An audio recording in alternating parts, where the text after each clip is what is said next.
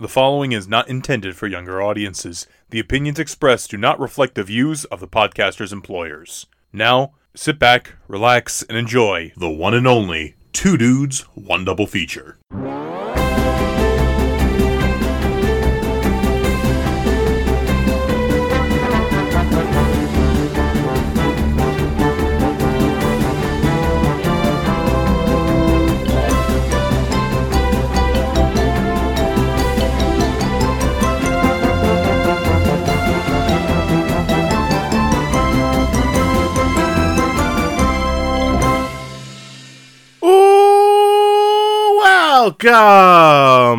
Welcome everyone to Two Dudes, One Double Feature, the show in which two dudes talk two films, and that is about it. I am Dude 1, Richard. And I'm Dude 2, Joe. And we have a fun and exciting episode for you guys this week. In fact, this is sort of you can either call it a prelude or the first official episode of our spooky season. I know it's not October yet, but we're having fun regardless. We're kickstarting it early. But before we get to the double feature in question, Dude 2 Joe, how you doing? I'm okay. I'm all right. All right. You know, I was listening to a couple of upcoming episodes because we recorded them a long time ago. So re-listening to stories that we had told. You guys are going to get to listen to that in October, because we got a couple of like really big episodes in October that feature more than two movies. Spoiler alert! But you know, so it's always fun to like re-listen to that stuff.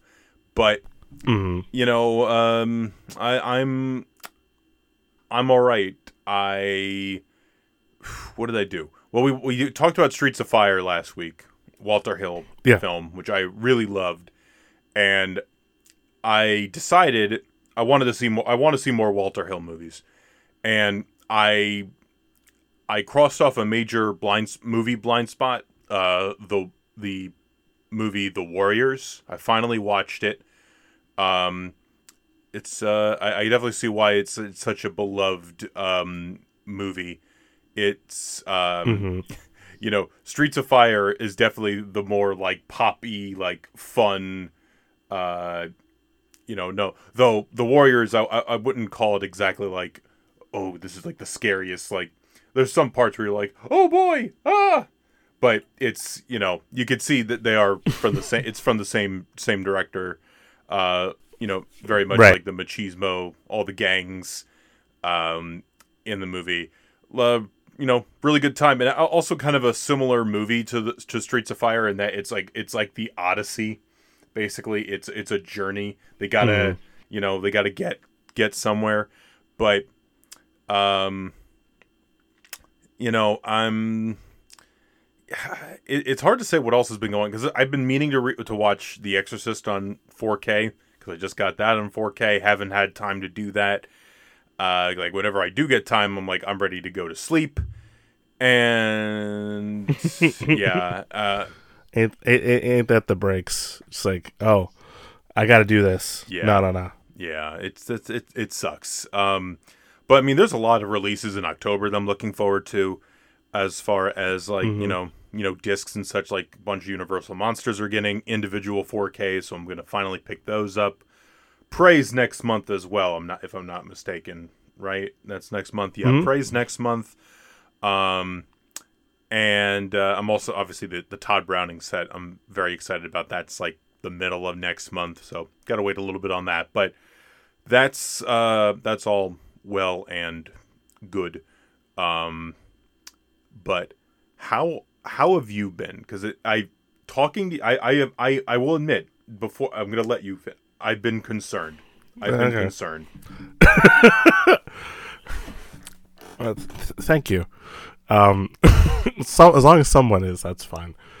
No, today's just been a lot. Admittedly, they're tearing the old pavement off my road, so they're repaving it. So there's just a lot of construction going on.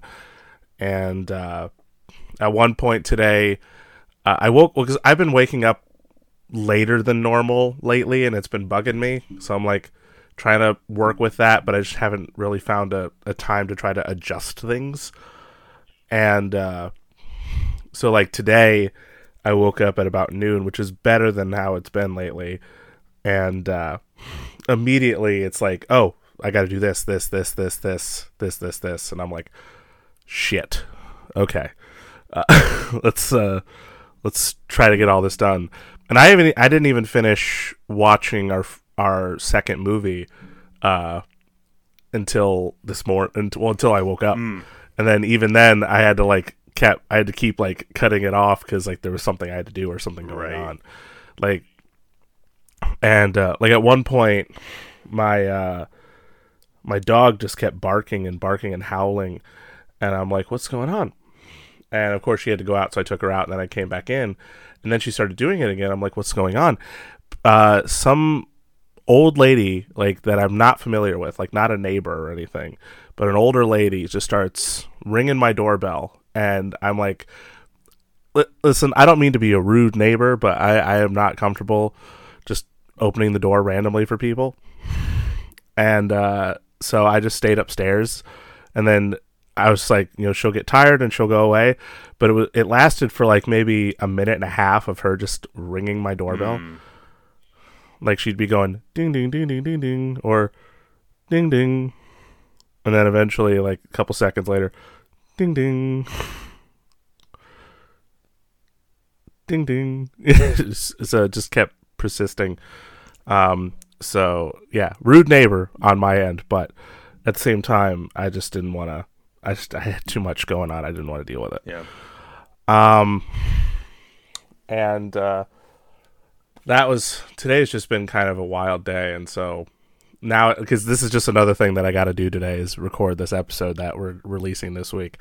I think this is really ultimately the first time I felt because we've been delayed for all these episodes, and where I feel like I'm at, like, oh shit, I gotta do this, and this. I don't get a second to like process anything, and so it's a bit. I'm a bit on edge at the moment, but I should be okay at the end of the day. But I do I still got to listen to, because we have our two big Halloween episodes that we got coming out. I still got to listen. That's my fault, because I just haven't gotten around to listening to it, but. So that's all on my plate right now, and it's just it's a lot. But outside of that, I've been trying to catch a few newer movies that I just didn't watch initially. Though this is a fun story for this time of year.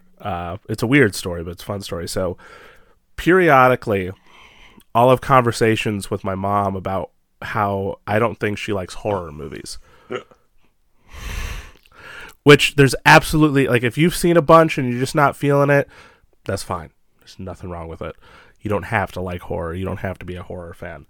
But my mother, like, anytime she watches a horror movie, that's if it's not a horror comedy or a thriller, then she doesn't care. She's like, I don't find it scary, or I don't find it interesting. And I'm like, okay. So you don't like horror? And she's like, but I want to like horror. I want to. And I'm like, but you can't. It's just a natural thing about you. You just don't like it. It's okay. It's perfectly fine. There's nothing wrong with it. And so we'll have this conversation periodically, but it's like maybe once every couple of months that we'll talk about this. And recently, and whenever, like, someone at her work will tell her about a movie she has to watch, she'll ask me about it. And so someone at her work told her to watch Talk to Me, which is a big horror movie right now from the Raka Raka guys from YouTube. And she's like, oh, it's the scariest thing I've ever seen. You got to totally watch it. So my mom's like, okay, I'll check it out. And so she asks me about it. I'm like, oh yeah, I've been wanting to see that one. And that was the information that I had. And so she watched it one evening when I was at work. And then I came home and she was like, I watched the movie, and I'm like, oh, what'd you think? She's like, it didn't really do anything for me. And I'm like, because you don't like horror. And she's like, but I want to. I want to. And it's like, Ma, you don't force yourself to like something you don't like. It's okay. It's perfectly fine. And but she was adamant about it. She's like, I want to be a horror fan. It's like, you don't have to be. And then at one point she goes, "Can I watch you watch the movie?" And I'm like, "Huh?" She's like, "Yeah, can I just see like how you gauge with it?" And I'm like, "Sure. I guess." So we were in my room. She's sitting on the foot of my bed. I'm sitting in my chair that I'm in right now. We're watching the movie on my TV. I'm having a good time with it. I liked it a lot. And the whole time, like, periodically I would turn and look at her, and she would just be like leaning over and staring at me. That's probably scarier than what I haven't seen the movie, but that's probably scarier than the movie. It's a little unnerving. It's very awkward, but she apparently was able to have a better time with it. I think she just wanted to live the movie vicariously through me. She wanted to watch it from someone who would probably enjoy its eyes, maybe. But it didn't change her opinion on it. So I don't know. Like, again, if you've watched, like we talked about this all the time, like, there was some movies that she watched when she was younger that bugged her, like the movie Phantasm, where it's like this older guy that has this like glass ball or like this metal ball that has like a little spiky thing on it, and he like levitates it at people and stuff. I've never seen it, but apparently that was a movie that scared my mom. But she likes thrillers. She likes horror comedies, like Tucker and Dale versus Evil. She likes that one, which is it's a funny movie. She loves Cabin in the Woods. I know this about your mother. She loves Cabin in the Woods, which is funny because it's like a love letter to horror, but she likes that it's funny. So, because she loves comedies, that's her big thing. Is she's a big fan of comedies, and so she'll watch those all day, every day. And then when it comes to like, because like anytime we would talk, I'd be like, so what do you look for with a horror movie? She's like, well, I need to be scared. I'm like, okay, so if that doesn't happen, then what's plan B? Then she's like, nothing. I'm like, well, I mean, that's because being scared as an emotion is in a way kind of hard, especially these days with like how desensitized everybody is. You look at a lot of tragedies that's happened in history, and it just makes sense that like werewolves and vampires aren't really that scary anymore. But if you add a heavy level of entertainment value, that could also help too. But that's not to say that that's all horror movies are good for. But it's hard to find that point to like actually give someone the chills. So they have like as long as they're, because I remember, I forget who said it, but it was like someone was saying, if I don't scare them, fine, but as long as I entertain them, that's good. So, but I also noticed that I feel like a lot of horror movies these days are really leaning into like existentialism and trauma and mental health, and because that's stuff that I think everybody deals with, but they're just too scared to talk about. And then when they see a movie that confronts them with it, like, oh shit, like Talk to Me kind of confronted me with that a little bit. With some of the stuff that they were talking about in that one. And so I'm like, I relate so much to this main character, everything she's going through for the most part. I relate pretty much with it. And so it's stuff like that. When you can relate with a horror movie, that's when it's scary. Because it's like, oh, I see myself. Oh God, stop doing that. Don't do that, please. It kind of reminded me of the movie Smile that came out like last year, I think. Like the very big like marketing campaign that everybody was talking about. Yeah, people were like in the stands, like smiling into camera at like football or baseball games. But no, I liked the movie. It was just the experience in which I took it in was interesting, let's say.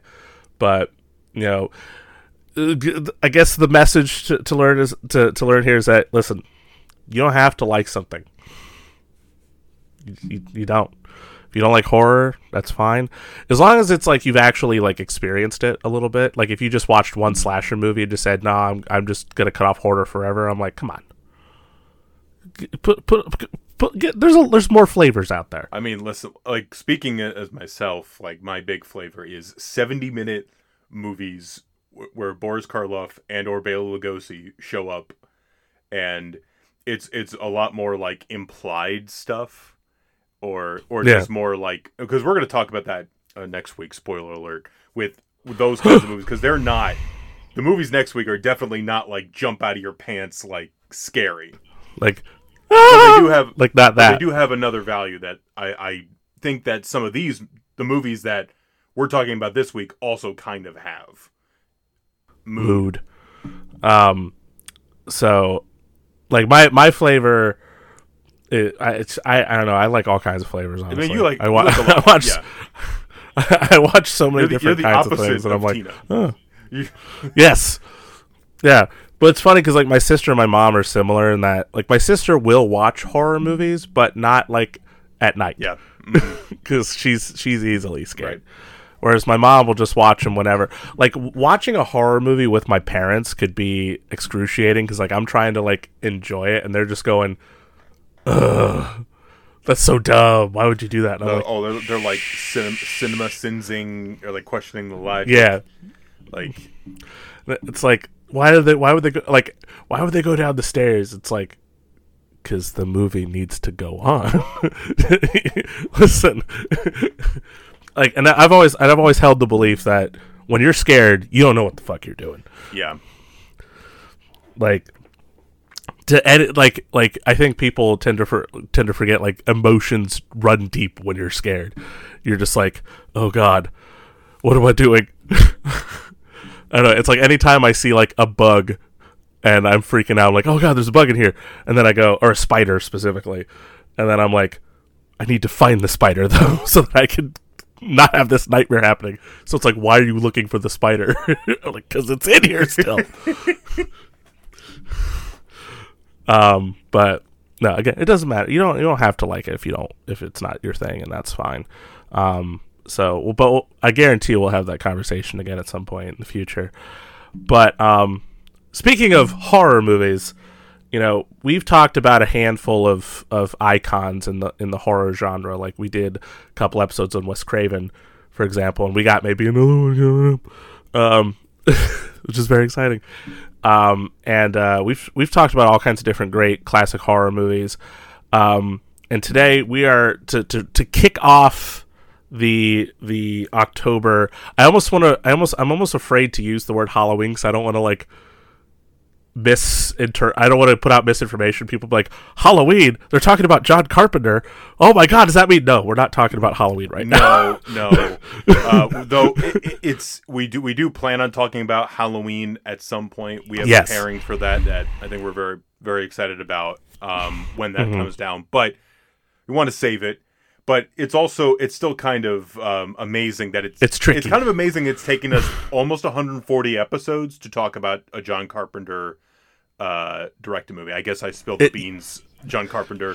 Well, I already said it too. So my brain, brain fart. It's okay. I spoiled it for myself. It's okay. But like even when I was doing the little teaser for today, like this, we're talking about John Carpenter today. I used the word Halloween. I'm like, oh god, someone's gonna be like Halloween. No, guys, we wouldn't. I don't listen. Like, because I've watched Halloween in all parts of the year.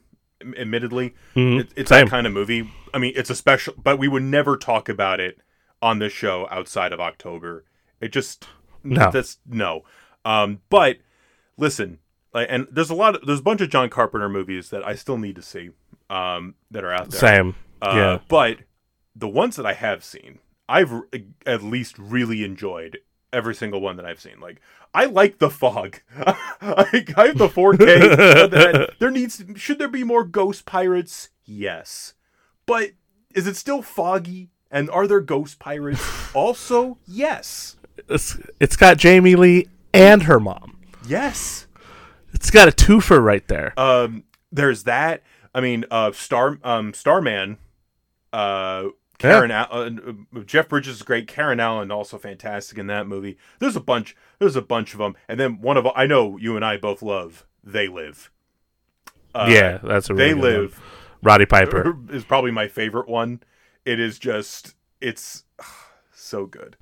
I think I came to because you were kind of I've seen maybe a handful of John Carpenter movies, and then recently within the last 3 years, especially like doing the show, I know you were getting into more John Carpenter and you were watching more stuff. So I was like, oh, maybe I'll check out some more stuff. And I remember you watched They Live and you were telling me about it, and so I watched it. And I think I came to the conclusion that this might be a hot take, but I love when John Carpenter does more goofy things, like goofy action, like goofy action movies, because it's not what you immediately think about with him. Obviously, 'cause you think about Halloween, and a lot of his horror efforts, and he's one of the masters of horror for a reason. I mean, he's made a name for himself in that, and his work in that genre is incredible. And we're talking about one of his most iconic ones in our second half, but I like when he does like the sort of goofier action movies. I liken him a lot. Like if I was going to pick like a modern director that I think about as like a modern John Carpenter, I think of James Gunn a lot. I feel like they have a sort of similar approach to how they're doing things and the stories they're telling, and they're both, versed in the horror genre. And our first movie makes me think of obviously The Suicide Squad, and I mean, and Kurt Russell was Star-Lord's dad. Yeah. So I wouldn't be surprised if John Carpenter was somewhat of an influence on James Gunn in some way. But I think about him a lot. So like if you're a James Gunn fan, check out John Carpenter if you haven't already. Trust me. That's my way of getting the younger audience. Come on, guys. Well, you know what I almost like going back to I almost liken Halloween to like the canonical like Star Wars, where there are people like with horror, like with Star Wars. I remember Roger Ebert saying there's a generation of kids where the oldest movie they've seen is Star Wars, and I feel like for horror, it's Halloween. I feel like it. Yeah, I can see that. And that's not a critic. Yeah. Like 'cause it just shows you it's still such a great movie, but also one of those like titles that sticks around. But it makes me. It makes me think of, I don't know if you saw that article that came out today about Martin Scorsese. Yes. It makes me think, because he was like, there's going to be kids that, only ever watch like the superhero like movies or the comic book movies. And they just assume all movies are like that. And there's some truth to that a little bit. Yeah, there is. Like, and there are people who are mad at, like, not to derail this whole, but there are people who are mad about that. Like, people are mad about these everything. people. Geek culture won, unfortunately. At what cost? Like, there was a point. It's like, oh, geek. It was exciting. Like, oh, geek culture is like coming into the forefront, and people are making more stuff. And then it's like now it's just too much. It's you know how bad it is. I'm about to quote a Marvel movie to describe how bad this is. Did we just lose? Oh boy. And you know something? We lost. We're the Avengers, not the pre-Vengers. The price of movie tickets are high, but it's a price that most people are not willing to pay. See, this is bad. And I mean, listen, you got the two like lead characters of the MCU are off doing other things now. They're like, we're done now. Yeah, we don't need to go back. We're good. But away from that, we're John Carpenter. John Carpenter. So this one, this movie is sort of, I feel like in some ways like the marketing for it and some of the aesthetics of it are more iconic than the movie itself. Yeah, I can see that. And that's not a criticism. It's just like, because I think about all sorts of things. But our first movie, this was 1981. This is Escape from New York. Dun, dun, dun, dun. Which, if you think about it, aren't we all trying to escape from New York sometimes? Listen, that's just me whenever I'm at New Jersey Transit at like 9:00 at night, and I'm in a whole room of people, and we're all waiting for the Jersey coastline train to come up, and we're all just a mad dash trying to get to that platform. That was me on the last time I was in New York City. That was me at the Microsoft store on Fifth Avenue when my friend Eric was playing Fortnite on a computer, and I was like, oh, my stomach hurts, and I was like, I want to leave now, guys. I don't even do that. I'm sorry, dude. Oh yeah, I have a history of getting sick on vacations. I'm glad. The only thing I'm glad at is at least it's not just me that this has happened. I mean, you were kind of a part of that vacation. Oh, so. Shit. Damn it. So, right. Well, moving on. Escape from New York. I will say one more thing. Yeah, sure. In fairness, it was New York in August. It was blistering hot. It's so bad. And I don't take care of myself all that well as I should. And so it was bound to happen. But, yeah, Escape from New York. Not in any way like that. This is a little bit different, though. I feel like I was saying this to you when we were watching it. The premise of this movie feels like it's like maybe not as intense as Die Hard, but I feel like I've seen, maybe because I just read a lot of comics, but I feel like I've seen that sort of premise a lot in different things where it's like this iconic location, the specific spot in this iconic location, or the whole thing is locked off and is like a prison state, and someone has to go in and like rescue someone or pull someone out. Yeah. And it's there's no question that a lot of those things most likely got inspiration from this, I feel like.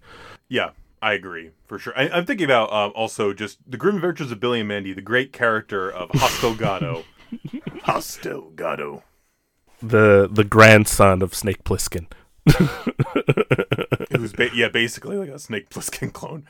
But like this movie, it feels like it feels like a Saturday morning premise because it's so extreme.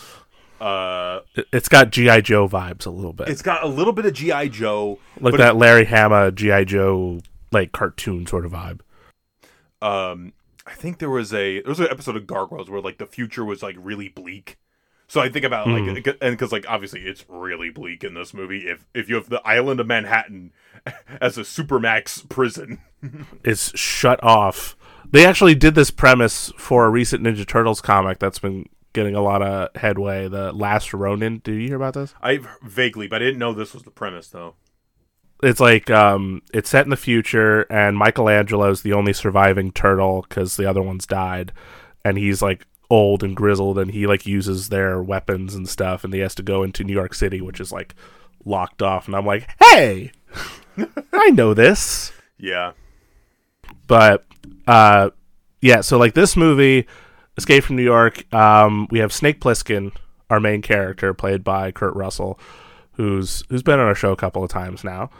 This is as much a John Carpenter tribute as it is a Kurt Russell one, because he's in both of these movies. Well, I and people talk about like actor director like duos. Sometimes there's De Niro and Scorsese, DiCaprio or DiCaprio and Scorsese. Yeah, I was about to say. I think it's like Saoirse Ronan and Greta Gerwig, Doug Jones and Guillermo del Toro, and I think Kurt Russell and John Carpenter is another really, really good one, and I think this is a good one because also this should be noted they worked together before this, but it was for a Elvis made for TV movie. So Austin Butler before Austin Butler. Yeah, pretty much. I think wasn't it just called Elvis too? It was just called Elvis. Yeah. Yeah, so literally is like the Austin Butler Baz Luhrmann before Austin Butler Baz Luhrmann. Yeah, I started. We're lost in a cloud.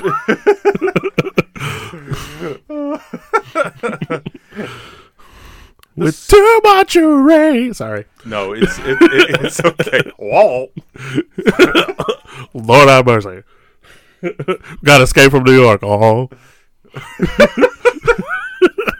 Oh no! So here I just gotta find the president of the United States of America. Kurt Russell, like part of his career is like using or like playing out like problematic, iconic American figures. He's very known for his John Wayne impression, and he's played Elvis. I mean, yeah, bravo. It's pretty good, and he's able to pull it off. And he's so good. Yeah. Like this is what he's so great in this movie. But I also giggle because I'm like, that's the computer who wore tennis shoes. We all started somewhere. It's like when we watch Blade Runner 2049, we see Ryan Gosling as K, I think is his name. K or Joe. And K or Joe, and you look like a good Joe. And it's like, oh hey, Mickey Mouse Club. Yep. Young Hercules. My boy. Well, listen, let's be honest, in that series, the only good Hercules. Yeah, at this point. But yeah, like I love stories like this. Like you got this like badass Snake Plissken. They have just the name Snake Plissken, like that. Like, come on, it's badass. It's so good. But basically, they have Snake Plissken, okay, and the police commissioner, played by returnee on our show, Lee Van Cleef, Joey's boy, my guy, great voice. I call him Joey's boy, and his one earring. But he's like, hey, Plissken, we'll pardon you for your crimes, full pardon, but you have to go in and save the president. And the president, well, it's funny, like, because the president is played by Donald Pleasance, and when I think of Donald Pleasance, I think of, I think Dr. No. Not America. Yeah. Or obviously Loomis and Halloween. And it made me think of like I like when directors are like have to have someone playing the president and they don't just immediately cast someone that looks like they would play the president. So like Jack Nicholson, the president, and Mars Attacks. It's like, okay, it's just Jack Nicholson just being Jack Nicholson. Like, we need to take charge. So I liked that Donald Pleasance was the president in this. Is my point, I guess.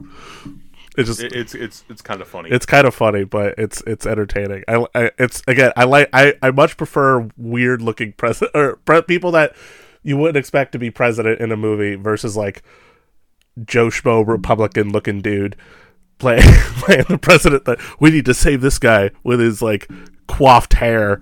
Like, no, Donald Pleasance. That's what I want. Even though Donald Pleasance isn't exactly the best guy in this movie. But again, it makes it work so much better. But also, with this movie, there's a time limit set because they got little artery bombs in Snake Plissken's arteries. And, where else would you put artery bombs? Several places. I mean, there's little bombs. You can put them in a lot of places. I'm gonna put it inside of someone's eye. They're just like, oh god, that'd be really unpleasant. But yes, Suicide Squad. That's the origin story of Snake Plissken. Why he's missing an eye. You know what? Much better than Nick Fury. Yeah, there we go again with guys. Marvel's taking over the world. You don't have to worry about what Scorsese says. We're bringing it up too often. Woo! But yeah, there's so that's sort of that time limit, and much of the movie is just is him going through basically the ruins of New York. There's obviously people there. A lot of it is controlled by the Duke, played by Isaac Hayes. So good. Icon Isaac Hayes. So good. And along the way, there are different like characters that he meets. You got Cabby, of course, played by Ernest Borgnine, Mermaid Man himself. Evil. Who's the Adrian Barbeau? Adrian Barbeau, yes. Which it's so funny to think because I feel like I've watched so many movies recently and she's just been in it, and I'm like, woo! It's just exciting now. I'm like, why isn't Adrian Barbeau in this movie? I hate it now. Like, I'm watching some random other movie. I'm like, where is she? This sucks. Yeah, because I was watching Swamp Thing recently. And she's in that. Too, and I'm just Yeah. Yes. And then, of course, legend Harry Dean Stanton as Brain. as Brain or Harold. Don't call me Harold. But like the plot is very serviceable. It's fine, but you're really there for those colorful characters and just sort of the aesthetic. Like the production design is great. The matte paintings that they have for this and the miniature work for New York is beautiful. Oh yeah. Dean Cundey. I thought you said something completely different. I was like, whoa. Whoa. Cundey. Yes. Cundey. Dean Cundey. Movie looks great. It also really shows up in both movies as well. Both movies, yeah. So yeah, a lot of people getting a lot of action in both movies. Yeah. But there's obviously them. I'm just thinking off the top of my head, just like other thing, like the music. I love the music so much. The main theme is so cool. The John Carpenter, again, multifaceted. The guy has made iconic scores. Not to go back to Halloween, but I do like that when they brought Halloween back at Universal with Blumhouse, that they were like, oh, let's have John Carpenter do the music. And so, like, he got to go full-fledged. And I feel like the music was my favorite thing of that whole series. Honestly, the music was so good. So it's exciting whenever, you see John Carpenter. Not that, the score for the next one isn't very good, because it's amazing. But that's a whole story and a half, the score, honestly, in the next one. But no, the music is very good here. I think my favorite aspect of just the music is just like the quiet intensity of it. You know what I mean? Like there's you just like dun dun, dun like the real, like, it's not like bombastic necessarily. No, it's like it's kind of slow moving, but it's like it's moving towards towards something. Yeah, it's kind of like Snake Plissken, like, especially because Snake Plissken is shot in the leg and limps around for like half the movie. Both these movies, someone's getting shot in the leg. But he's gonna get that job done. Yeah, it's gonna take him a second. And it's gonna be like right on the edge, like a Mission Impossible movie where it's just like they don't get rid of it until the nick of time. Mm-hmm. But he's gonna do it. He's gonna get it done, or else his head blows up. I mean, we're talking about a lot of like the aesthetic. Like, I love like the aesthetic choices are so weird because obviously everybody is just wearing what they have, what they can wear, or like I like the clothing choices for obviously Snake Plissken just looks like an action figure. Yeah. Like, I love his boots and his whole, like, his pants being like incredibly tight. His pants very, very tight. Yes, it's like tearaway, like not tearaway pants, but like it has like a camo stripe. But it looks like it was torn or something. His eye patch, which I always think it's funny. Like periodically you see like his eye patch, which is like pitch black, but every now and then it catches the light and you see there's like maybe a lens there or some kind of like fabric there so that he could see through both eyes. So it's just one of those little things like in movies that you see, oh, that's how they did it. And you always like seeing that. Yeah.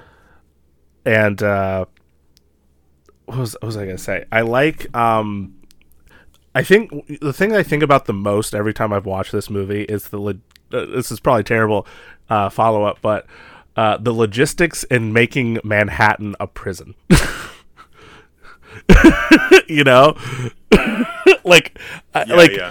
Because it's huge and there's so many different people. Like I feel like Cabby as a character was just a cabbie before he was a prisoner or something. You know what I mean? Because they started from the movie. They said the prison opened in the late 80s, like 88. It was 88. Yep. 88. And now we're in 1997, the far off future. And it's 1997. What a chilling year. But like Ernest Borgnine is always like, I've been a cabbie for 30 years in this city, and so I'm like, So, because I was talking to you when we were watching, obviously I was talking to you, I wasn't talking to anyone else. I was talking to you, and I was like, you gotta wonder how terrible it is, like, if you were just a resident of New York City while they were doing that. Like, you just live there, and then all those people that just had to get, like, shooed out, like, go. We need this space. Or even just, like, you know, the amount, because like you feel like they had to have done like a massive sweep of the entire city to make sure there wasn't like guns, there wasn't like, you know, tools they could use to escape or anything like that. And it's like they probably, but it's at the same time, like, you go into the city, it's like they didn't care all that much. Yeah, you know, and I guess it doesn't really matter because truthfully, like, you know, at the beginning of the movie, we saw those dudes on the raft trying to get away, and they just got shot. So. But I like to think that there's the process that make that happen was just insane. Like, I feel like it had to have taken that time between 88 and 97, like that whole time period, just to like get the logistics down. But also the cost of it. Yeah, like you think about like how much this police outfit like this has, you know, and they're stationed all around Manhattan. Mm-hmm. All the equipment, all the people that you have to pay, that's a lot. It just that's a lot to maintain. The real estate in general. Just well, but that's the other thing too, is that this is Manhattan, yeah, which is already it's an expensive place to be, and then you're just gonna wall it off for a prison. Like, okay, and then just transporting all those prisoners. I mean, granted, you know, they probably already had some maybe there. Like, people are like, all right, we're just going to arrest you because you're here anyway. Like, okay, you're in prison. We're good. And because like they don't really like monitor a whole hell of a lot there, because clearly they don't. But I was happy to see that the theater scene was still alive. That was nice. That was nice. Like, listen, as long as a little bit of that classic New York vibe is still there. I love it. Like it's hell, but it's like, hey, rejoice. Could you imagine the Arconia from Only Murders in the Building set in this version of New York? Only Murders in the City. You know what? I could see Martin Short as the brain. It would just be kind of funny. That would be kind of funny, actually. But this is like, as far as, because New York City as a city too is obviously one of the most used locations, and you know, I think about, like, this is one of the more unique interpretations of New York City on film that I can think of. It feels like it set a standard for how people view New York City. Yeah, in a sense. I know, like, because and I was talking to you about this, like, John Carpenter was talking about different influences on this, like the Watergate scandal for one. Mm-hmm. Because again, this was it's weird to think because it's an 80s movie, but like he was thinking about this stuff in the late 70s. Mm-hmm. And also because Death Wish, you know, which he did not agree with the philosophies of that movie, but aesthetically it kind of was like, okay, I can kind of, you know, sort of informed what. Yeah. Mm-hmm. And it's like, because like other than this, like when I think of New York City in cinema, it's just New York City, you know. Yeah. Or like I guess like in Superman, it's Metropolis technically, because there's like some shots, or like even in the Dark Knight trilogy, they use New York City for certain shots. But it's just such a different looking New York City, and it makes me like it a little bit more, because like, while it is cool to see like the more like sort of majesticness that New York City can represent in some movies, like I think of a lot of like Christmas movies set in New York City, and just the beauty of the snow coming into the city, and you know, the magic of Christmas in the city, even though it's a little bit nightmarish from what I've heard. I mean, Joey's witnessed this firsthand. So I've been to the city many a time in the holiday season. It can be chaotic as shit. So there's probably some truth to the representation here. No, see, now what would have been actually more truthful is if this movie had like a guy named Santa Claus, and you get your stuff from Santa Claus, but he was just like one of those Salvation Army Santa Claus that just happened to be locked in at some point. Snake Plissken saves Santa. Donald Pleasance is Santa Claus.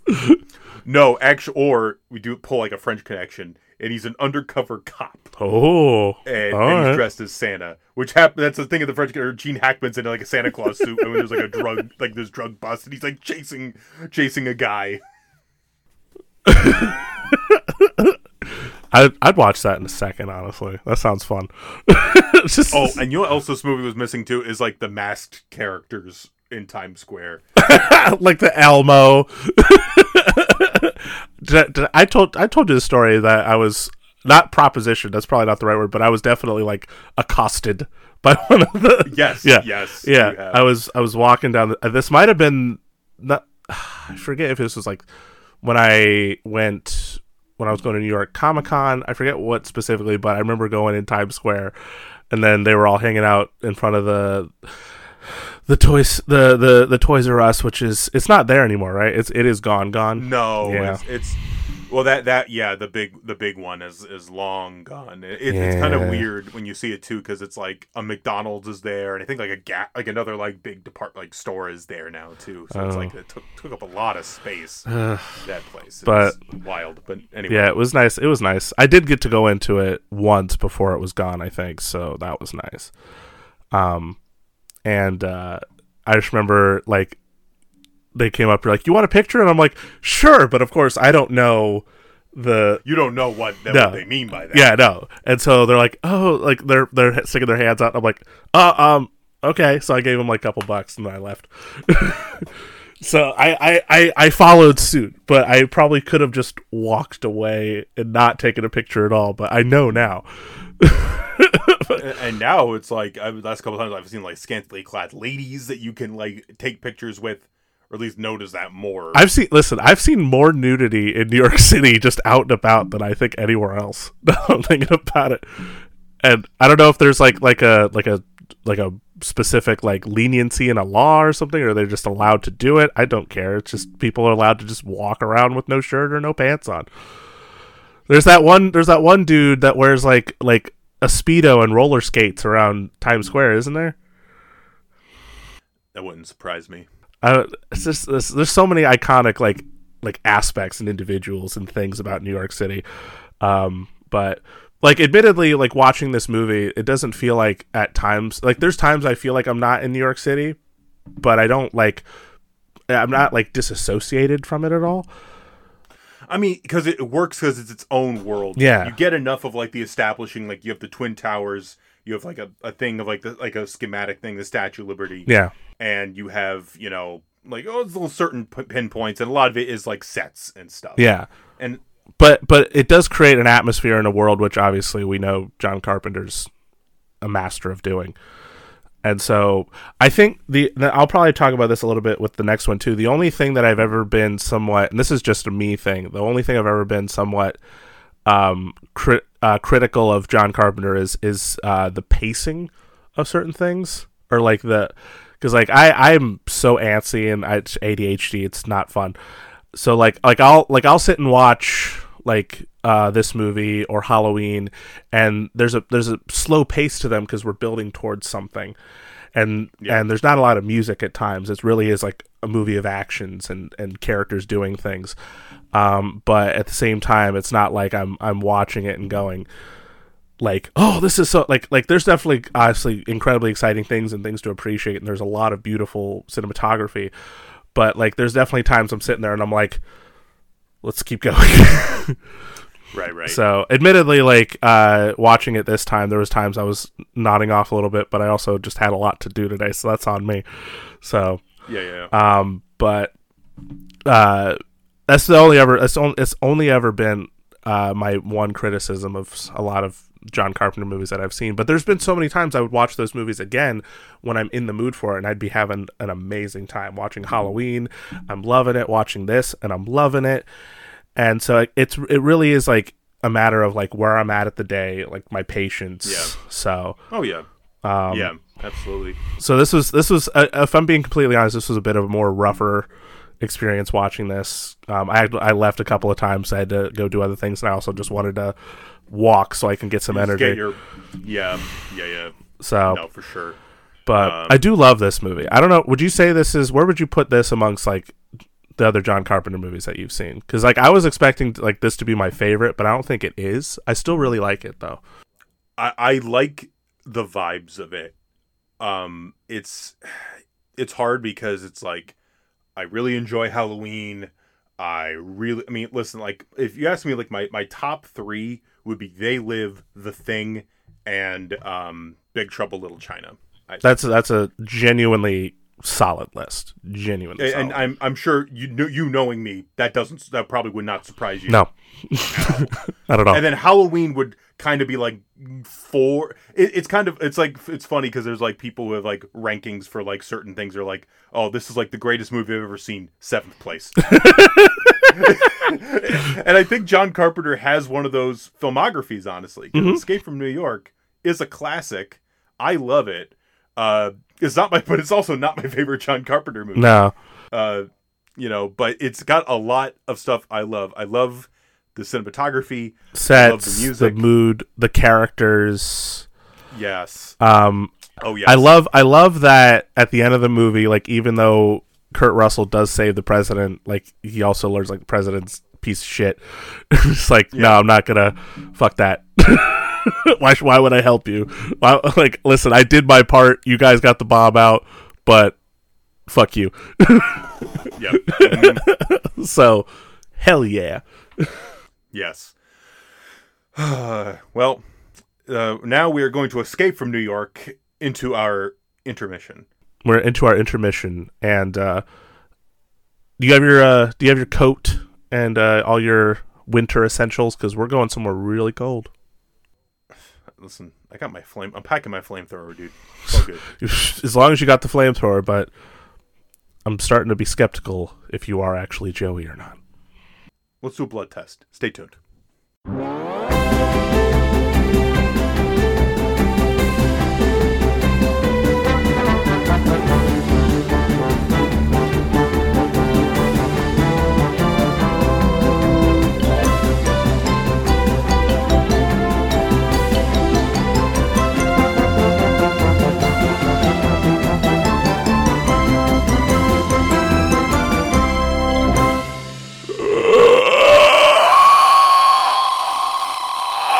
And we're back. I want to come back inside. No. I just shut the thing. I'm fine, McCready, okay? Whatever was wrong with me is gone now. Can I come in? I'm cold, man. No. No. I always want him to do it like more playfully, like, no. No. That's like a very sassy. That's the yassified the thing. The yassification of McCready. No, not doing it. And that's why. And no, and then Childs is the real protagonist in that version. Childs the real protagonist, as he should be. He gets, dude. I went down a whole rabbit hole watching a bunch of things about the thing. And I'm like, Childs just gets fucked at every turn, dude. Man, yeah, I was sort of channeling that Kristen Wiig SNL character. I don't know if you remember Gilly. Does that sound familiar to anyone? That it's vaguely, yeah. Like a little school student that would just be mischievous, and like all the teachers would be like, Gilly, what?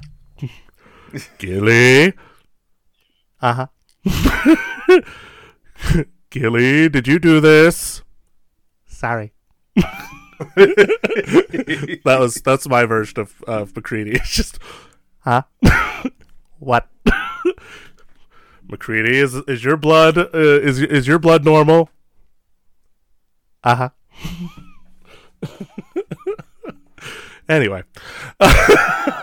What's your source? Trust me, bro. TikTok. or if it was like the older generation, Facebook or Twitter. That's where I get all my information. It's all real. Some guy on my Facebook shared that McCready is not the thing. So therefore, he's not. Okay, Facebook told me. Anyway, welcome back to our show. 2 minutes later, everybody. Sorry. No, you're not. No, I'm not. I'm not at all. So we talked about Escape from New York in our last half, and we're continuing this John Carpenter train with probably if I had to, I love Halloween, but if I had to say what my favorite of his horror movies are, it might be this, but I think it switches between Halloween and this sometimes because I do love both. But this one, this one I feel like I get a little bit more out of from a certain standpoint. And it's just there's some iconic stuff that happens in this movie. You know, it's one of those things where, I mean, both Halloween and The Thing, we're talking about John Carpenter's The Thing. Specifically John Carpenter's The Thing. Because there's a bunch of them, a bunch of things. And so many things. Ben Grimm. It's Marvel again! Whoa! Swamp Thing! DC! No! DC! Meaning doesn't count! Okay, good.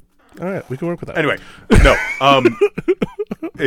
Swamp Thing's cool because it's made by Wes Craven, so it doesn't count. Yeah, and it's got Adrian Barbeau in it. Yeah! Oh. It's got Leland Palmer from Twin Peaks. Woo! Count that as like the 5th time I've heard people with earphones listening to this. Chris Olivier, if you're listening to this, I apologize. Sorry. No, wait, hold on. Sorry. He really isn't. But the thing, Halloween, I feel like is such like a parodied movie at this point, and because like that genre, like the slasher, is so like prolific. The children of Halloween are so many that when you watch Halloween, like as much as I really enjoy it and I still think there's a lot of creepy things in it, I do giggle at a lot of it too. Yeah, where it's just like, bang. And it's just, I like when he just stands there after he stabs the one like boyfriend, and then just tilts his head, and it's just like, huh, like he's just like going, oh, that's what that's like. Yes. Whereas this movie, I feel like it's harder to quantify and make. I think it's harder to make fun of because it's still so like scary. Chilling. Like, it's still chilling. Like it's got like the mood, but also like the immediately pop out. Like we were talking to like Tina, like the pop out like scary moments are still fucking scary in this movie. Oh yeah, and that's a testament to something that's over 40 years old and it's still like a chilling experience. And I think it helps too because like this movie exists firmly in like a genre of horror that is either not all that much explored, and in some respects you could argue maybe it's harder to explore than say like a slasher movie or anything like that, and that's like cosmic horror or like Lovecraftian horror. Right. And it's called Lovecraftian because like H.P. Lovecraft was sort of like is considered like the father of it, but you know, cosmic horror just makes sense because I mean that type of horror we've sort of tackled that a couple of times. Like we talked about Lovecraft Country in an episode. Alien is sort of in that ballpark as well. But the whole like kind of backbone of cosmic horror is the fear of the unknown. Is the idea of being confronted with something that you can't explain or describe, and you're just filled with absolute existential dread, you know? And so to depict that, it almost is difficult. Like I think of movies where they almost intentionally don't show you the monster, and you just see the reaction that people have. That kind of fits in that ballpark a little bit. And sometimes that could work or not work because, like, again, movies are such a visual medium that it's hard to do, like talk about the monster a bunch of times but never actually show anything, and then it's just like you don't feel like there's any kind of payoff and people could hate it or something. So, like, it is effectively hard to do it, to do that kind of genre on film in many respects, but I think The Thing amongst maybe a handful. Like, there's not like I can probably name 5 off the top of my head, like cosmic quote unquote horror movies. Like Annihilation is one, Alien again. There was a movie that came out not that long ago called The Void, which is kind of in that ballpark, which I've never seen, but I've heard is really good. Again, it's hard, but like it's all based around this idea of the fear of the unknown and, you know, being confronted with something that just fills you with dread. So like this movie feels in many respects like it's kind of like when people consider Edgar Allan Poe the father of like the modern detective story, then you have all these filmmakers years later like changing what that means and revitalizing it and making like a modern version of it. Like in many respects, this feels like John Carpenter like saw that whole genre and went, okay, this is the new definition of it. And so while obviously H.P. Lovecraft is still often referenced when people talk about that type of genre, Bloodborne video game, that's a cosmic horror. Sorry, okay. I just thought of it. No, you're fine. Shout out to Mike, because I know he's a big Bloodborne fan from what we've talked about. Yes. And it's a great game. But I feel like John Carpenter really sort of is the next name that I would think of when I think of that kind of genre. Because, you know, this whole movie, you have these characters that are effectively going crazy. And, you know, you could chalk it up to Cabin Fever being somewhat of an example of that, but they can't trust each other. There's this, like, even like when they show the monster itself, like the Thing, you know, like there's that, because again, like when it comes to a lot of the like figures of cosmic horror, like they don't really have a specific thing to describe how they look. Most of them are like amorphous blobs with eyes and tentacles, and in a way, like we never know what the Thing actually looks like. We just know it's an amorphous blob with tentacles and eyeballs periodically. Yes, right. And so, like anytime, because like I always think like how cool would it be if that type of horror movie was more put out there. But again, it's something that's just so hard to capture, and I think John Carpenter is one of the few people that actually knocked it out of the park. And I think he's tackled that type of horror movie a couple of times, if I remember correctly. I mean, but I also think about this too. You mentioned cosmic horror. I also think because the 80s were like, you think about like body horror. You think about this American Werewolf in London, The Fly, where like the practical effects makeup and techniques are off the... Rob Bottin, like Stan Winston also worked on this too, because Rob Bottin was basically working overtime on this movie. And the work definitely pays off, and the way they're able to shoot it, and it just like, it is still unsettling. Like I think about, I think for me, what the most terrifying sequences is when they're like tied up, and then Palmer, without anybody expecting it, Palmer turns out to be infected. So he's like, you see his face, and it's so gross. And it just like splits, and like it's oozing and stuff. I like that, and I also like when I forget the guy's name, but like when the doctor's about to like defibrillate him, and then out of nowhere, his tummy just opens up, and then eats his arms. And then it's just like the visual of like tendrils like whipping. Oh, that's is so disturbing. Or when the obviously the first scene when the wolf goes into the kennel, and then like its face opens up and its skull flops down and it's just a tongue. You're like, but I also want to give a shout out to a very specific actor in this movie, Jed. The dog, because this dog lived a long life. I was watching a lot of stuff about the Thing over the last 24 hours.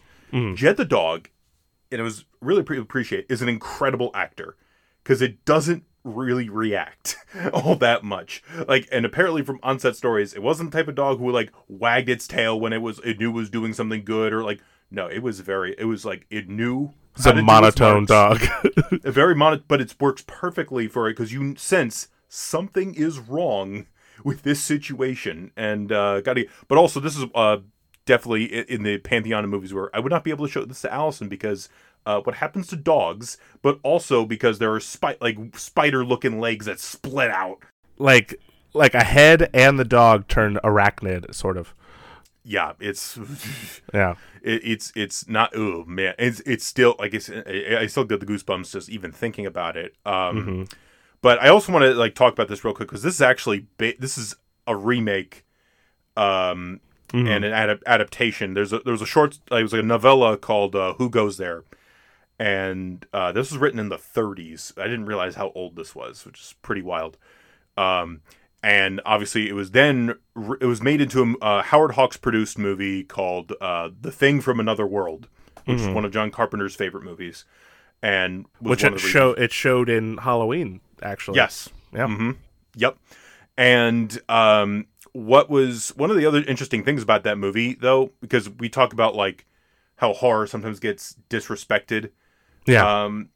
One of the things people talked about was. I was actually watching the TCM intro that John Carpenter did with Robert Osborne talking about this movie. Carradine, very different guy. Don't say very different John.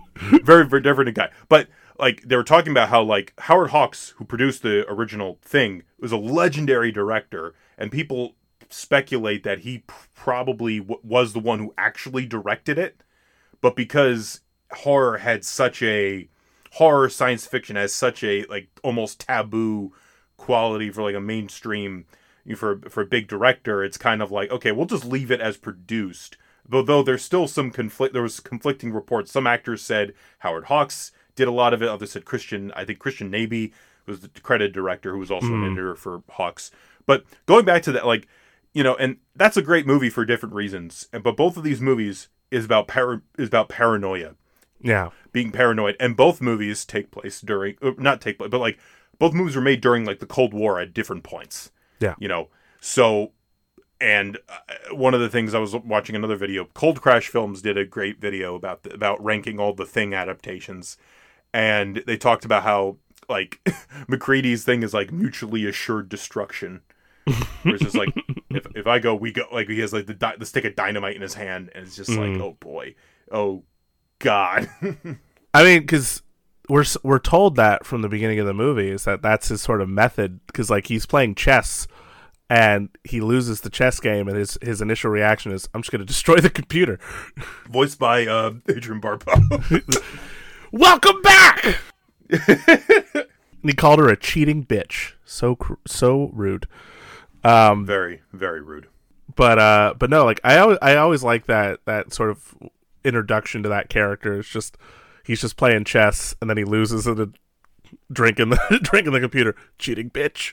Just walks away. Then all this shit happens. Moments later, he's like, let's just burn the whole thing down. And it's just him and Childs just sitting there, and it's like, oh,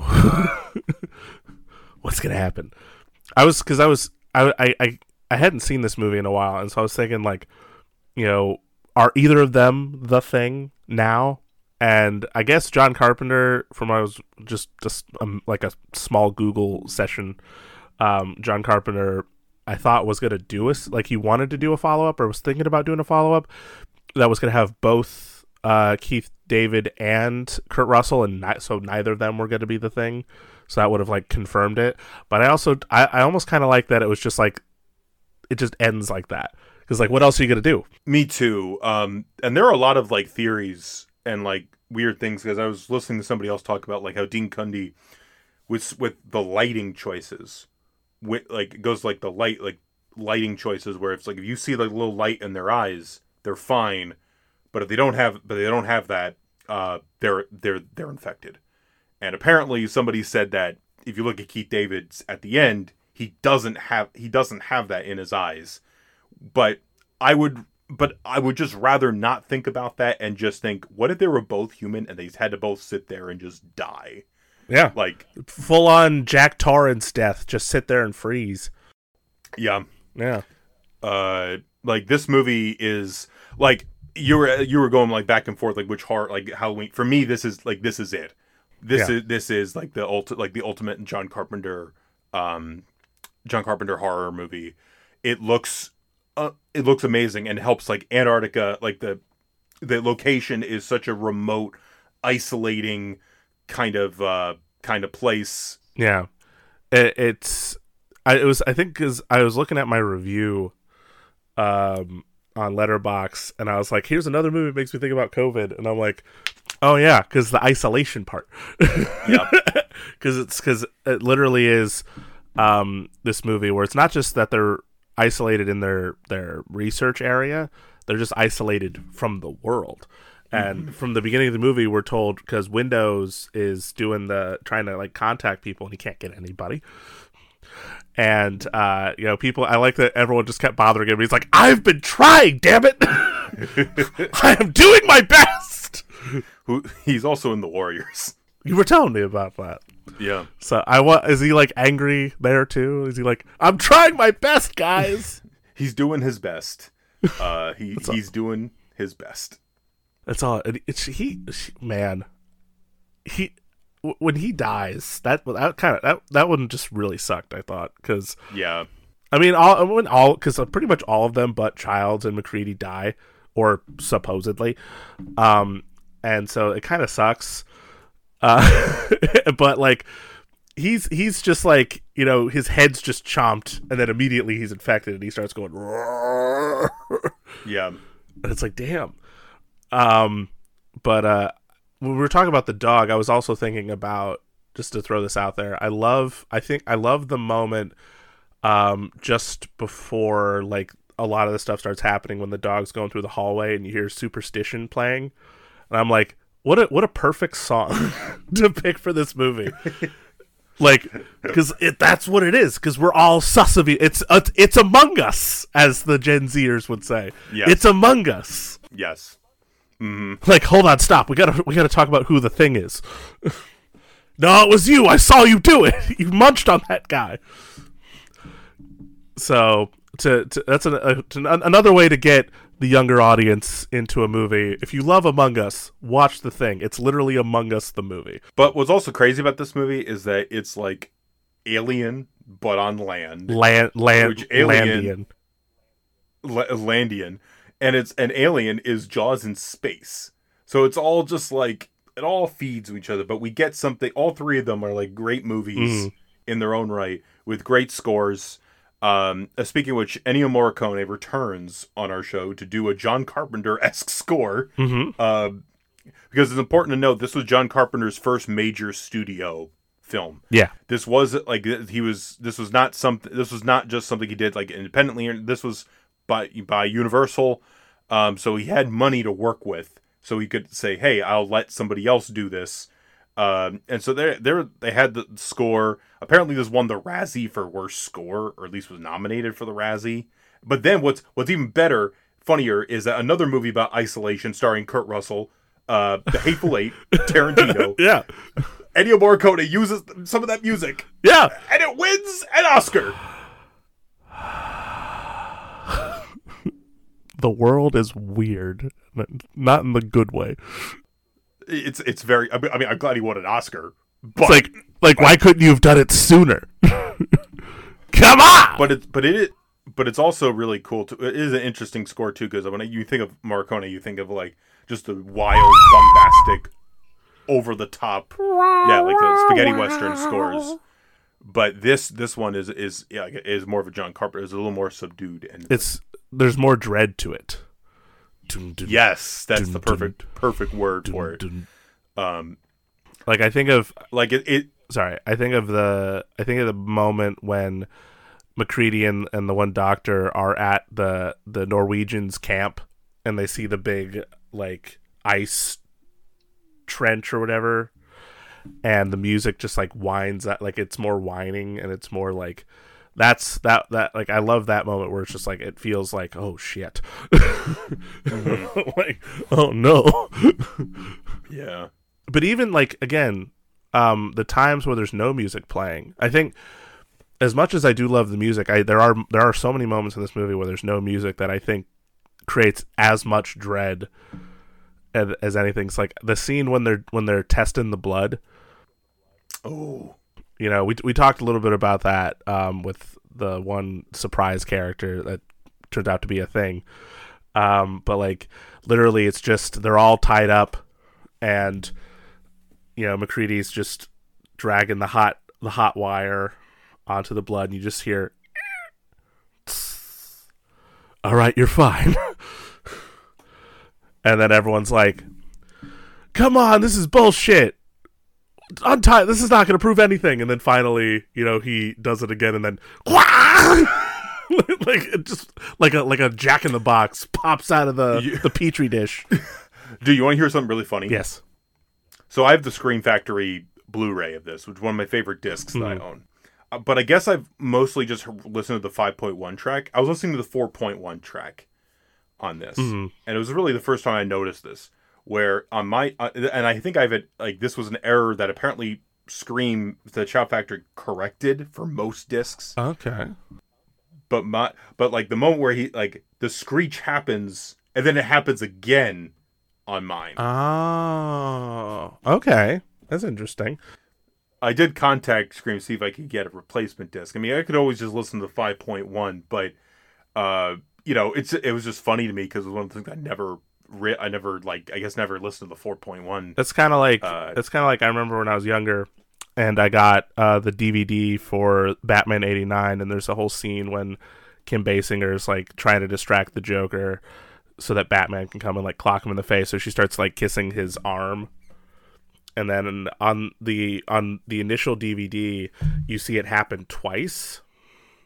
Like because there's two separate shots of her doing it. One where she's kissing his arm, almost three maybe, and she's kissing his arm, and then at one point there's like lint or something, and then another time she goes like Mr. Joker, but the part that repeats is when she says Mr. Joker, but the one time there's no audio, and so for the longest time I was like, was that always in the movie? And I just never noticed. Like, no, my DVD was just bad. It's interesting. So I'm like, wow, that's so strange that they would have caught that when they were making the movie. But like, no, the DVD I never clocked that as the DVD was the problem.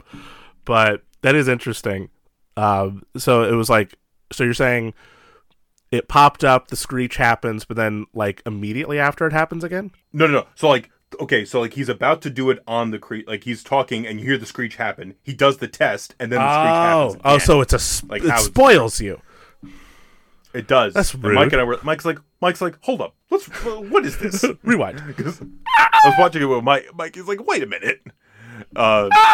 So yeah, I emailed Shout to see if they can do, but like worst case scenario, I'll get a new disc because that disc isn't too pricey these days. I will say the 4K is very good. I also did order the 4K actually. Because it was a decent price, and I'm like, yeah, you know what? Like, I'll still keep the Scream Factory Blu-ray, but the it's one of those things where I don't mind double because it is a favorite of mine. It's like a Universal Monsters kind of situation where I have so many copies. It's not like when Universal releases newer movies and then decides months later, oh, let's do a 4K of this. Oh, like we're gonna release Megan and Cocaine Bear and Black Phone. We're gonna do Blu-rays, which is fine. And then it's like people that collect 4Ks buy those, and it's like okay. And then it's like oh, guess what? We got 4Ks now. Excuse me. Richard is excuse me. Is not very happy about that. Universal, listen to me. I love that you're making weird movies right now. I love that you're being a little bit more risky with some of the stuff you've been putting out. I appreciate it. Though you do have some of your franchises, Minions and Fast and Furious, whatever, but you're going like, let's make a movie about a bear that snorts coke. It's fun. But you know what? Release all of your things that you're going to release at the same time. I know you want your digital first and you want that crowd first, but if you're doing the physical, just do it all at once. Come on. Anyway, I'm so sorry. Back to this Universal movie we're talking about. It's okay. But yeah, this so it's a weird thing I noticed with the sound on my end. But yeah, I mean, but also we got to talk about like Wilford Brimley is in this movie. Diabetes. who was 75 for most of his life. 75 for most of his life. Who was 75 for most of his life. And like what's also crazy too is that he and Morricone passed away in 2020. Oh, they did? Oh, no, they did. That's right. I remember that. Now that you bring that up. That's sad. But we have this movie to remember them. Yes, but also for a generation, Wilford Brimley was the guy. Diabetes. I don't know why, but now I think because the new generation stuff. But like, I don't immediately think of Wilford Brimley when I think of diabetes, because I remember like years later someone made a video of a cat that looked like Wilford Brimley, and then it moved its mouth a little, and so they just put the audio, so it's a cat's face that looks like Wilford Brimley going diabetes. Wilford Brimley would be one of those people. It's like the Ron Perlman cat. It's like I believe that there is a cat that looks like Wilford Brimley. I could see it, 100%. But of course, Keith. Obviously, Kurt Russell's in Kurt Russell as MacReady. He's good, but Keith David, like, another John Carpenter. I believe he's worked with him a couple of times. John Carpenter regular. He's in They Live too. Well, I mean, yeah. Oh yeah, and he has that iconic fight scene. It just keeps going. So good.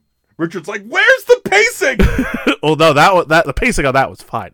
That one's good. Because I'm like, it's still going. Holy shit! And they're like beaten and bloody, and I'm like, oh my god, this is like imagine the hallway scenes from like everything because of Old Boy, or like every fight scene in John Wick. But it's Roddy Piper and Keith David. They just don't know when to stop. Endurance, man. Endurance. Oh yeah. But Childs, yes, Childs. I mean, like, again, like, so I feel bad because like looking at a lot of the adaptations, it's like, okay, like Childs usually dies or become like other like things that are like are continuations of the thing, where it's like there's the video games or like other media, like a bunch of comic books. It's like he's infected or whatever, and I'm just like, he's one of those guys where I'm like, I don't believe that for a second. This dude is too cool. He's too badass. It's hard to see Keith David in that way.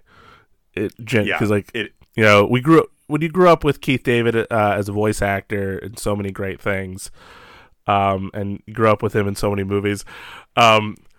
I also love that one clip of him is passed around the internet where it's just like, I don't know what it's from. It's like, "Welcome to hell, motherfucker!" Ah! I'm like, yes. But no, he's also just an iconic figure in the horror genre in general. Yeah, with all the amazing stuff that he's done, and so seeing him here is like, it's hard to imagine him having been like everyone else. I'm like, yeah, he would have gotten infected. But it feels so correct, I guess you could say, to have Kurt Russell and Keith David at the very end. Like, okay, what do we do now? Let's just sit and find out. All right. Yep. Like, if there's anyone that would have survived that whole thing, I think it's those two are the most believable for me. Yeah, sure. No, for sure. Yeah. It's a again, to talk about it, this movie bombed when it came out. Like, it barely recouped its budget. Like it was like I think once international markets came in, it made almost $20 million on like a $15 million budget. Mm-hmm. And you have to remember 1982 was an insane year, which included E.T. and among other things, and so many like was it Siskel and Ebert called like they were like Ebert called like a barf bag movie, because it's it's gross. It's pretty gross. It's gross. There's probably the grossest thing, or one of the grossest things that happens in the movie is the bit when the head's coming off. Oh, and it comes off, and then you see like green muscle and tendons, and then like a little bubble of yellow pops out, and you're like, stop that. It's so gross. I almost would like to say too, like the bit when the one, like the initial like leader of the group has like fingers in his cheeks. Oh no, I think Norris. Is his name. Like, who apparently Lee Van Cleef was in the running to potentially play that character at one point. So Lee Van Cleef could have had fingers in his cheeks. He could have, yeah. And it looks like just elastic, like a rubber band's being pulled, and he gets dragged away by his face, and you're like, ugh. It was not pleasant at all. But it is so crazy. Like any movie that we consider a classic these days, it is just wild to watch. There's aspects of it where you're like, yeah, I can see people maybe being somewhat turned off by it, but at the same time, it's just so hard to watch this and people hating it, I guess. Yeah, and there's no question that if people have a weak stomach, they probably couldn't watch it. I get that. Or if someone just isn't, again, not a horror fan, which is fine. Just to reiterate that. Hi, Tina. Hi, Tina. Hi, Mom. But if I can understand maybe some people not liking it, but it's just so wonderfully made and so effective and so well put together, and everyone's great in it. And it's one of those things that it's so hard to think that this movie failed, but it did. It did. Yeah. That's but I am glad that it is the kind, I'm glad that John Carpenter is still alive, and that the reappraisal for this movie has been hard. It's one of those movies where if you had bad things to say about this movie, it's like, oh boy. You just start off this isn't gonna it's like when Ben Shapiro's like, Barbie's not gonna make any money. It's like, oh, really? and you look that stupid. Imagine being Ben Shapiro stupid. That's worse than just normal stupid. That's so bad. Oof. But yeah, it's insane. And then it got reappraised, and then it got a prequel with Mary Elizabeth Winstead, which I've still not seen. Yeah, and that has an interesting production history on its own. That's what I've heard. Well, yeah. Well, because obviously one of the most famous thing I think about it is that they had practical effects for much of it, but then it was replaced at the 11th hour with CGI, and apparently all this shenanigans with this movie. But it's also weird too because the Swedes, Norwegians, Joey, Norwegians. So please, yeah, not like that joke hasn't been made a million times. Hey. So we have to have Americans with the Norwegians because we can't just do that with the movie. Why would you want to watch that? Of course, yeah. Well, who wants to? Who do I do?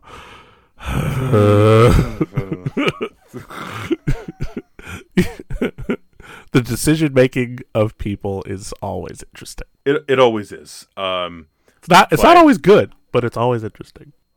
And it's also weird too because it is a prequel, but it's just the same name. It's just the thing. It's okay, all right. It's I was always so confused about it too when it came out because everyone was like, "Oh, it's a sequel to the Thing," or because I wasn't sure if it was a remake of the Thing, or if it was a sequel, or if it was a prequel. So then after a while, I just didn't think about it, and so someone brought it up, and I was like, "Is it a prequel?" And they're like, "Yeah," and I'm like, "Okay," because I've been curious this whole time, but I just never bothered looking into it. Right. But I still haven't seen it. I admittedly, same with the sequel to Escape from New York. I still have never seen Escape to L.A. I'd be curious to watch it. Same. Maybe maybe we'll do a follow-up where we talk about the prequel to the Thing and we talk about Escape from LA. Only one of them's actually a John Carpenter film. But we'll do it. Maybe not, probably not. But. Right. Yeah. We'll see. We've done wilder things. The Pest. I don't know. And Master of Disguise. Wow. Master's Disguise. But we all know Master of Disguise is certified Kino. So. Especially when Dana Carvey's in brown face. Or yeah, that's totally not problematic at all. No. Totally. No. It's all fine. It's acceptable. We're two dudes. Of course it's acceptable. And if you don't, you're just definitely not turtle enough for the Turtle Club. That's don't make the rules. The tangents we've gone on in this episode, it's my fault. It's okay. It's like, I'd rather be talking about Master Disguise than the state of superhero movies. I like that you didn't disagree. So you knew it was true. It's like, listen, it's all right. But both of these movies, they feel like, because again, like Halloween is like the super uber, like gigantic. John Carpenter, like it's almost bigger than him. Yeah. Whereas these are like certifiably, Halloween's certainly John Carpenter, but this is like really, like, them first and foremost as John Carpenter movies. I mean, it even says like John Carpenter's Escape from New York or John Carpenter's The Thing when it starts. Yes. So for a fact these are his movies. And it's crazy because like it's wild to watch these and to think about how it took so long to actually like dive into his work.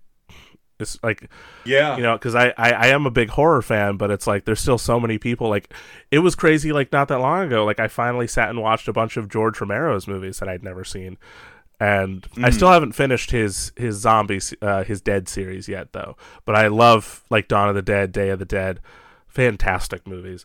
And so it was just crazy with John Carpenter. But again, I want to give a shout, no pun intended, a shout out to Shout Factory, because I feel like if it wasn't for them, I probably wouldn't have been able to explore the film, the work of a lot of filmmakers that I love as much, because they're actually like putting the effort and putting a lot of these movies on disc. So like a lot of John Carpenter movies I own are from Shout Factory, including Halloween. I'm trying to think. I think all of the ones I own are from Scream Factory. There you go. Like, The Thing, They Live, Halloween, of course, Starman, Escape from New York. It's like the only one I own that's not is The Thing, because I have the Universal 4K of that. Right. But but no, and then like same for like for a lot of the Wes Craven movies that I got. Well, no, actually, that was also, I gotta give credit to Shout and Arrow and a couple other places as well. But like, the fact that all these movies are getting like re-released so that people can check them out, it's always exciting when that happens. And so I'm glad that labels like that exist to like keep the legacy of these people alive and out there and available for people if they'd like to explore it. And I think on another note too, I think horror is like one of the big like mainstays of like physical media in general. Because a lot of horror fans, they like to own their favorites, their favorite directors. There's so many like great. I mean, I was talking about other than the weird audio thing, like that Scream Factory disc is freaking loaded with so many amazing like featurettes, interviews, commentary tracks. It's got the TV version on there as well. That's that cool. You can watch. I always like when like you can get multiple, like on the Halloween 4K. You can watch the original. You can watch the Halloween. You can watch the original Blu-ray color timing of Halloween. You can watch the TV version of Halloween. It's like, do you want more? It's like the Homer Simpson like being stuffed with donuts in hell. It's like, donuts. Yes. I'll take all the donuts. Thank you very much. All of them. Yes. But I'm really glad that we finally got to talk about John Carpenter, because he is somebody I've wanted to talk about on here for a very long time. I know I at least have another pairing in mind at some point of two of his movies, that I'd like to get to at some point. But we'll see what happens. But I know down the road we will talk about Halloween, because it's like it's a necessity, but it's one that we've delayed for a little bit, but not for very long. It's just we've been doing the show for over 3 years now, and we always planned the Halloween episodes out in a specific way, and so and also just figuring out what to pair Halloween with took a second, and so we were like, we gotta narrow that down, and so we got to a point, but now we already have this Halloween planned with some really great episodes honoring some other classics, and me getting to show Joey a big chunk of myself. Yes. with especially I think the first one of the two big episodes, but I don't remember. You'll find out when it comes out. Yeah, it like spoiler alert for October. It's basically like franchise month. Yeah, it's a bunch of things in like different franchises that are But it's fun though. It's good stuff. It's a lot of fun. Yeah, I definitely had a lot of we've only done half the episodes for October's at this point, but yeah. The half that we've done have been pretty fun, and I'm very excited. I'm definitely very excited to get to working on the first one. And I'm glad. I'm glad that those are recorded. Yes, that's very important. That's very important. Because like the other two episodes are pretty easy. We outside of I think the last episode, which is going to be a surprise. I don't want to say a word about that one. No. But that one will probably take a little bit of time because I do want to watch both of those with you because we haven't really had a second to watch both movies for a lot of episodes recently. But I'm excited to get to that one. But then the other episode, they're both movies that we're very familiar with. So it'll be pretty easy to get to those ones and break them down and have a good conversation. So it'll be easy to get through. I'm just happy that especially those big ones we covered, but I just have to sit and listen to them. Yes. Folks, what's your favorite John Carpenter movie? I'm definitely very curious. I know for me it would be probably They Live. Richard, I would say that probably too as well. You would say They Live. Yeah. Also shout out to Waikiki. I know he's a big John Carpenter fan. I mean, he's also just a big horror fan in general. So for the whole month of October, shout out to Waikiki. True. But I know he's a huge Halloween fan. He is a very huge Halloween fan. And I think it's going to wrap it up for this week's episode of Two Dudes, One Double Feature. Check us out next week as we start our spooky franchise extravaganza. Have a good night, everyone. Welcome to hell, motherfucker!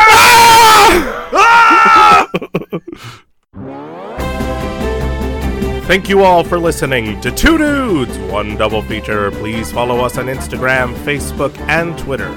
Special shout out, as always, to John and Kenny Armstrong. Thank you guys for everything you do. We love you both so much.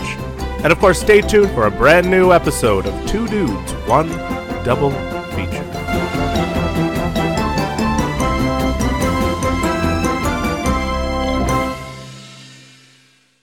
Uh-huh.